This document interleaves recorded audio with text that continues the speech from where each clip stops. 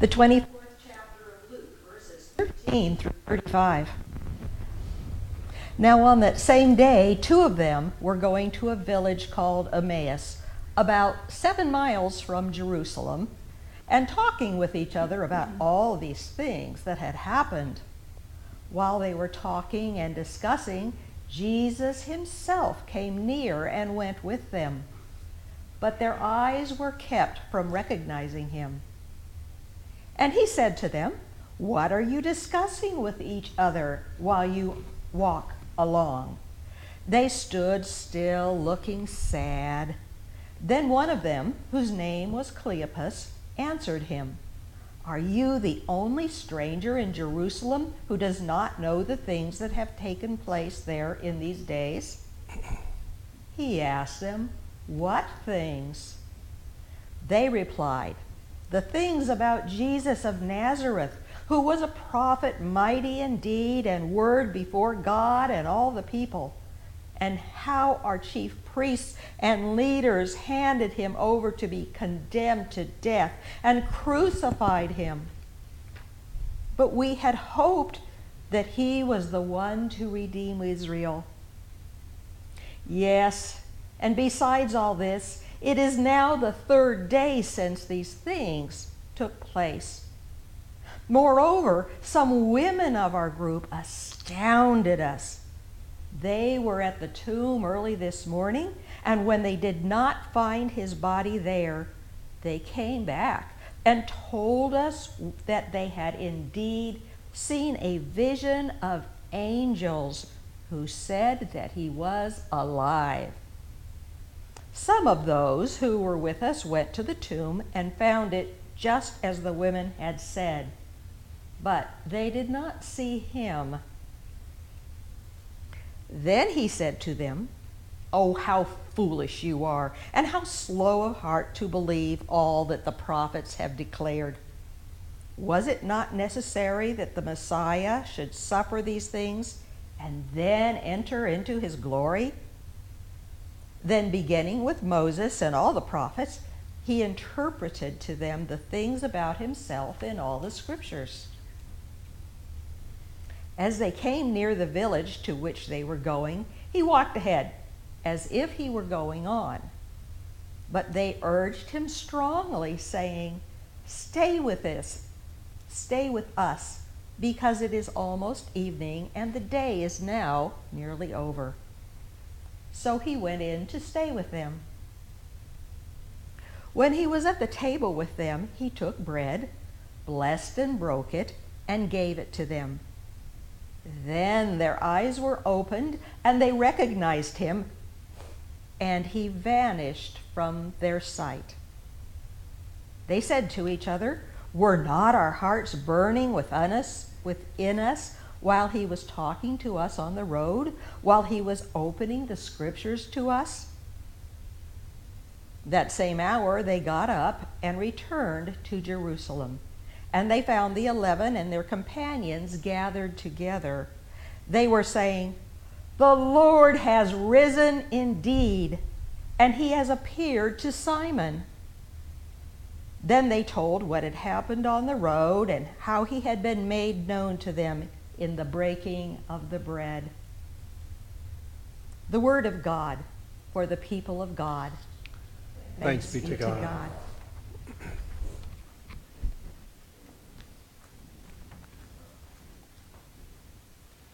Whenever I read a narrative in the Bible, which Carol just shared with us in the scripture, I look for the big words, Now, what I mean by the big words are not the words with the most letters in them, or the most syllables, or the words that are hard to understand. That's not what I mean by big words. But rather, I look for the words that talk about what people are thinking and feeling in the narrative. I call those the big words in the story, in the account. So what I like to do is for us to look at some big words here in this story account of Jesus walking with the two men to Emmaus. we understand that these two men were not part of the 12 disciples, but they were definitely followers of Jesus. They had seen Jesus and heard him preaching. And they were talking together before Jesus joined them about all that had happened there in Jerusalem. And no doubt they were talking about how on Palm Sunday Jesus came in and everybody was excited and waving the palm branches and laying their coats or cloaks in front of Jesus. And then Jesus did all this teaching. He did so much teaching that 5-day period. And then no doubt they were thinking about his arrest, his trial, how he was unfairly condemned, crucified, and buried. So no doubt that's what these men were talking about. And also, of course, about the report of the women who had gone to the tomb and no body. There's no body there, and those angels saying, well, he's alive. He's alive. So no doubt they were thinking about this. And then Jesus just appears. Maybe they come to a crossroad. Who knows? He just was there, and he started walking with them, and they welcomed him, but they didn't recognize him. Maybe he had his robe over his head in such a way that they just couldn't see his face. We don't know. But for some reason, they didn't recognize him. So Jesus asked a fair enough question. What are you all talking about? You know, general, wide open kind of question. And then we get some big words. And here we have some big words in this narrative. So let's look at these big words. The men just stopped walking and they looked sad. They looked sad. They no doubt were thinking about this man who was walking with them. And they were thinking, this guy's so out of the loop. This is contemporary language now. This guy is so out. Everybody's heard about what's going on in Jerusalem. How can you be anywhere near Jerusalem and not hear about what's happened to Jesus of Nazareth? Boy, this guy is really, I don't know, he's really out of it.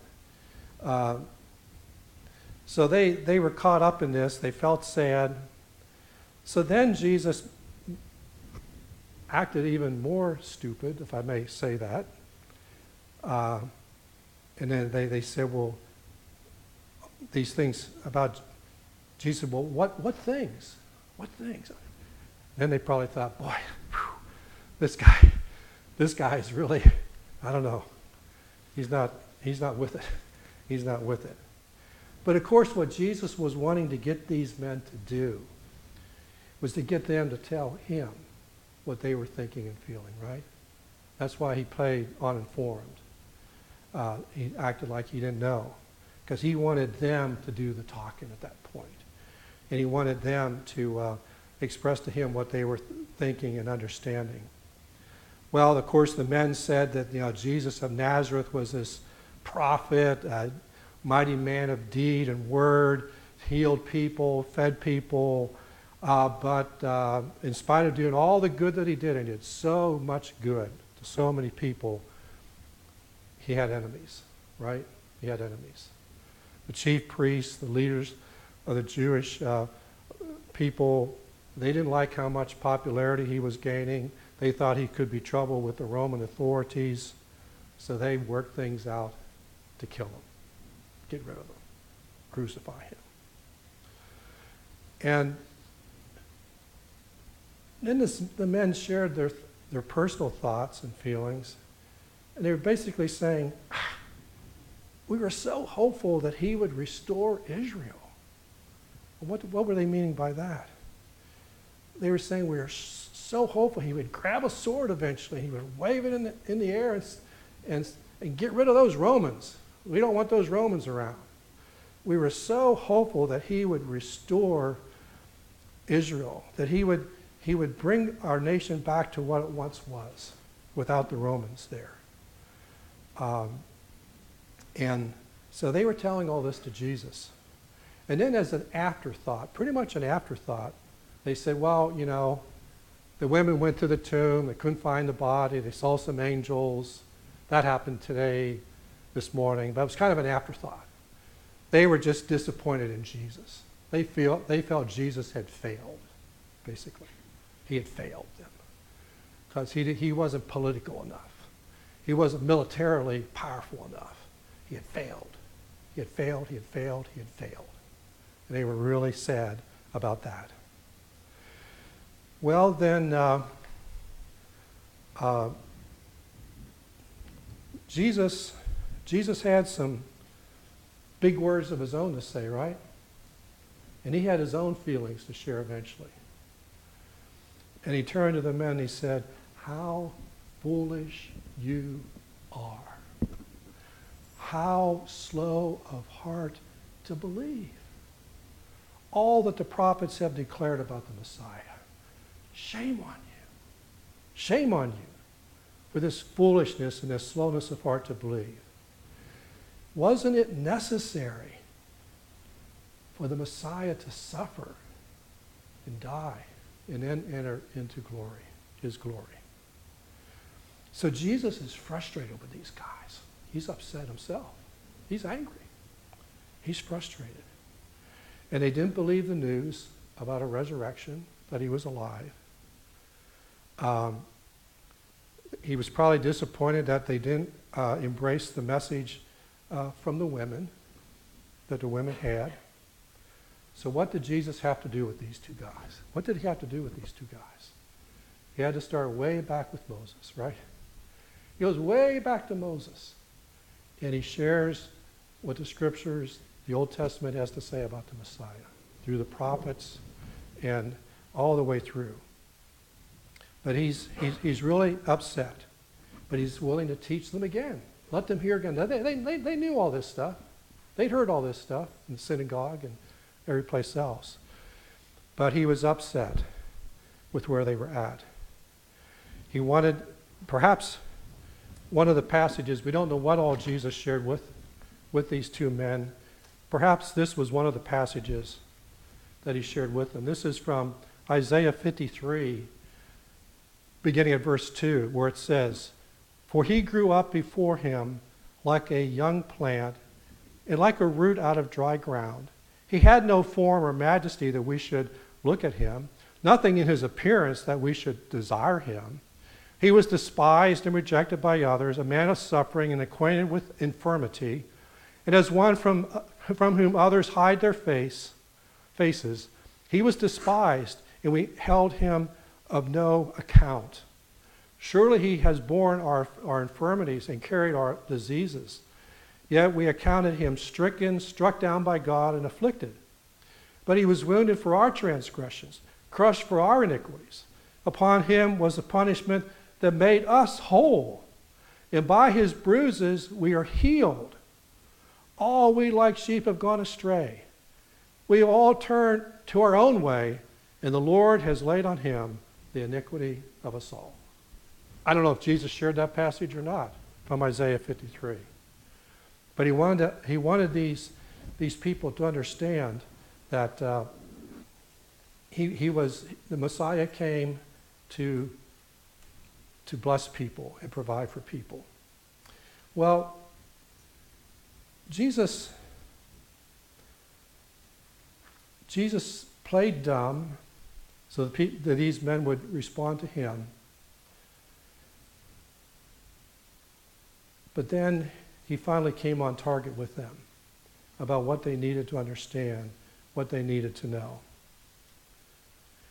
And so they go and they beg this man to have dinner with them, so they are having dinner together, and Jesus breaks bread and prays, and then they realize, wait a second, this is Jesus.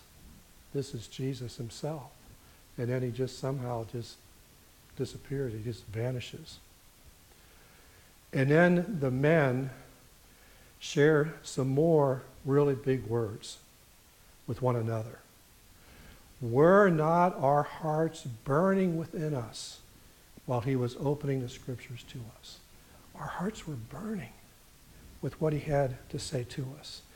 They sensed a stirring and excitement within themselves that they described as their hearts burning as Jesus interpreted the scriptures to them.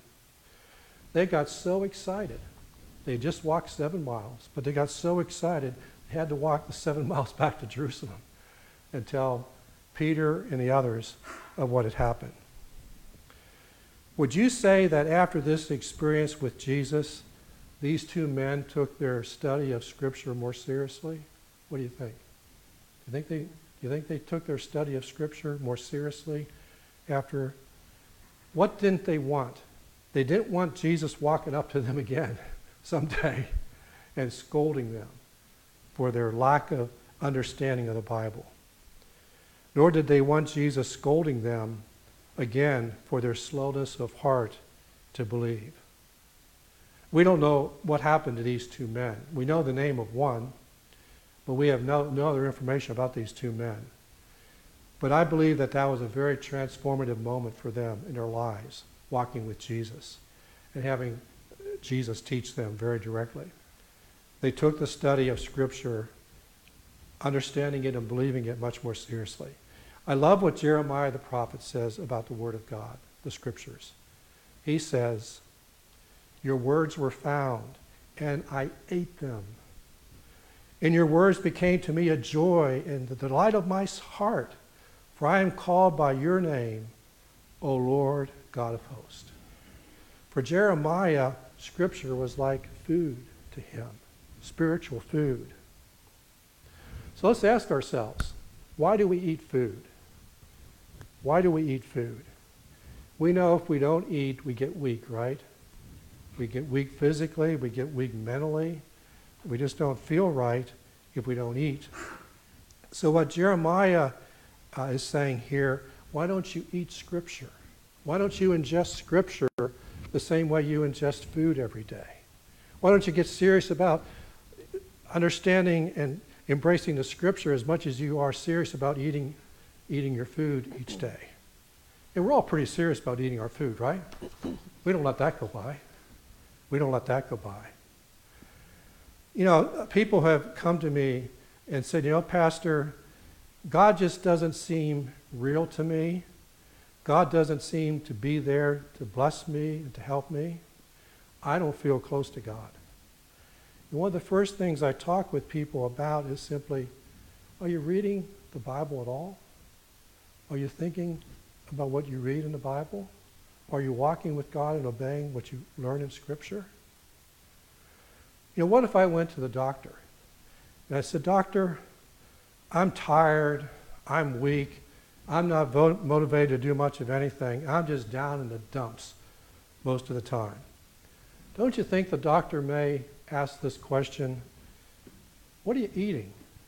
What's your diet?" "Oh, doctor, I eat bread and water, a little bread, a little water. That's all I eat. That's all I eat." Don't you think the doctor would say, well, let's start by a little bit more than bread and water, right? A little bit more than bread and water. So if Jesus were to come to you today, if he were to suddenly appear in your car or at your dinner table, could it be that he would say to you what he said to those two men? How foolish you are. How slow of heart to believe all that is in Holy Scripture. You see, Jesus does want to meet with us. Jesus does want our hearts to burn within us. He wants to meet with those who deliberately, intentionally, steadfastly seek him in and through Holy Scripture. You know, if you can read, you have no excuse to not spend some time in Holy Scripture every day. If it's only 5 minutes, if it's only 5 minutes, 5 minutes will do a lot in your life. If it's only 5 minutes. You know, we think, oh, I don't have time for that. I'm too busy. Oh, I got to watch my favorite television show right now, you know. I don't have time to read the Bible. We do. We just don't. But we should. If we want a sense of God's presence in our lives, we need to spend a little bit of time. It's like taking pills. How many of us take pills every day? Because the doctor tells us take pills. How long does it take you to take your pills each day? A few minutes? Doesn't take long to pop those pills in there and swallow them and you're all set. Well, again, you don't need to spend hours on Scripture every day, but you need to pop some Scripture. It doesn't have to be hours. You see, as we prioritize our commitments, Give the study of Holy Scripture time in our busy schedule. As we read and study with the purpose of having Jesus, the living Word of God, speak to us through the Bible. As we are quick of heart to believe what we learn in Holy Scripture, then Jesus will be as real to us as he was to those two men walking to Emmaus. We may say with them, he is risen, and each day he breaks the bread of life and gives abundantly to me. You see, the big words in our lives are not what you read in the paper. They're not what you hear on the TV, on the news reports. No, those are not the big words. And even the words we read in our Constitution, as important as they are not the big words of life. Holy Scripture, are the big words of life. We need the big words. We need to be impacted by the grace of God to us through Holy Scripture. Amen. Amen.